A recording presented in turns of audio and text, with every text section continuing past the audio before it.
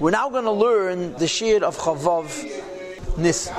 And I want to say this. From now till the end of the Perek, the Alter Rebbe is basically discussing his bonus. Yeah, you want to develop fear of the Eibishter. You want to develop fear of the Eibishter. So the Alter Rebbe is going to propose there's different types of fear. There's different types of his bonus. You want to fear the Eibishter, think about the Eibishter. What did he just tell us? Think about the Eibishter, that he knows what's going on. Right? Look at the two lines before.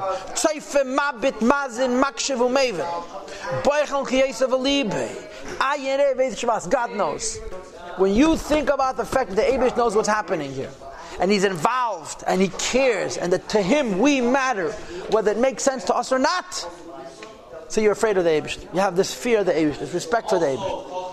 Says the Rebbe like this: though Hashem has no body, and if he has no body, how could you say he sees? How could you say he hears? He has no eyes, he has no ears. Says the Alter Rebbe, how do you add the Rebbe to the contrary? When you have eyes, you have a tool for seeing. When you have ears, you have a tool for hearing. One part of you sees, one part of you hears. By the Eibush, there's no pieces. The whole Eibishter sees, the whole Eibishter hears. Or in other words, the Eibishter doesn't see Davash Achutz Mimeno like you see. What do you look at? You look at him, you don't look at yourself. What do you hear? His words, not your own words. By the Eibishter, there's no Zulas.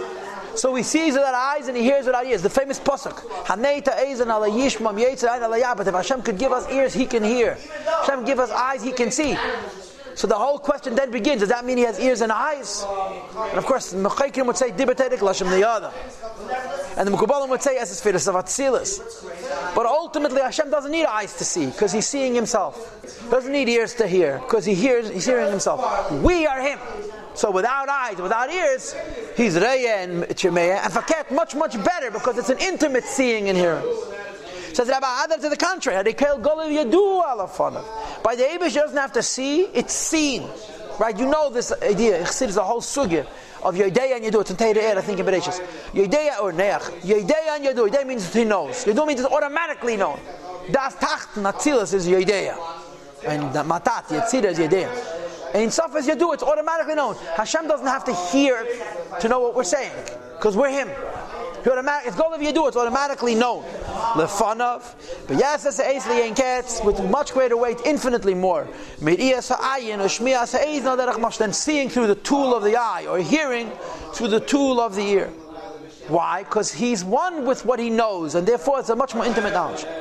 Rakit is only hu al derech mashal. It's by way of analogy. In other words, to make it easier for us to understand, we use words like seeing and hearing, ears and eyes.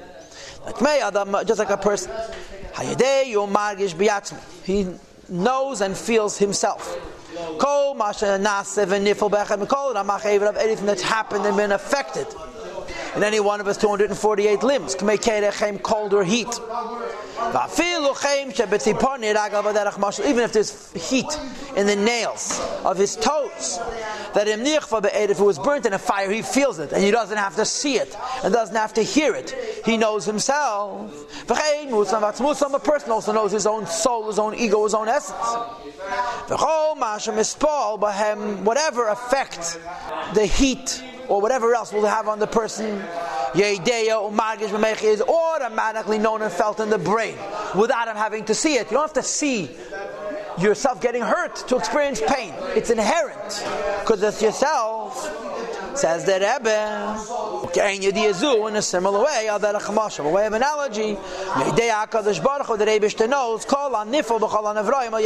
everything that's affected in all the creations, the higher ones and the lower ones, since we all get our life from Him. Everything comes from Him. But everything coming from Hashem is only one level. What's the second level? Everything is Him. And because everything is Him, He doesn't have to know it b'derech zulas, like He knows something else, like He knows Himself. It says in the Siddur, none of the Eibishter's creations is unknown to the Eibishter. Specifically according to this Rambam, the Rambam writes, as the Kabbalah and Mekbalim agree, the Mak says it in Pardes, we had it in Tanya Perek Beis in the Hagor, and we're going to have it also in Shara Yuchas Muna Perek Tes in the Hagor. That by the Eibishter, not only does He know us because we come from Him, but He knows us because we are Him. That by knowing himself, he knows all of us. Which come into existence from the truth of his existence, and so forth and so on. So we have three levels. The first level would be how you see and hear him, which is Zulas. For this you need eyes and ears. The second level is how you know you. You don't need eyes and ears. The third level is how the Eibishter knows us, which is even deeper than the way you know yourself. And that's what he continues and he says now. This mashal, that to say that Hashem knows us like we know ourselves, is simply to make it a little bit easier for us to understand. The truth has to be said that you cannot compare the way you know yourself to the way the Eibishter knows himself. Because sof kol sof, even though your knowledge of you is more intimate than your knowledge of something else, it's still you knowing yourself as two separate things. The human soul, the intellectual and godly souls as well. Are affected from the effects of the body, the events of the body, and its pain. Because it's in the animal soul which is revealed in the body. So when you know yourself, your soul has been affected by the body, and that's how you know. So bedakas, the dakas, hastes, the soul and the body are fusing, the neshama and the guf are becoming one, and the neshama knows the body by knowing itself, but the neshama knows the body by knowing itself, but the neshama has been modified, has been changed by the body. So bedakas, the dakas is an inyan of zulas. The body and the soul meet, they're separate things, they become one. But just like the body of the soul affects the body is affecting the soul. There's two qualities. Number one, he knows us by knowing himself. And number two, the way he knows is that we're totally not affecting him and touching him whatsoever. That Einim Mispali is not affected, chas v'shalom, God forbid, from the events of this world and its various dynamic changes, chas v'shalom. And therefore, we have three levels again. Level number one is that you know something else. For this, you need to have eyes and ears, because it's a zulas. Level number two, you know yourself. There's no zulas, don't need eyes and ears.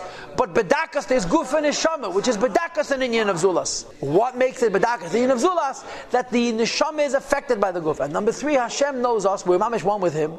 But the nature of us being one with Him is not in a way where He is affected by what we do. He's totally disaffected, and at the same time, He knows absolutely.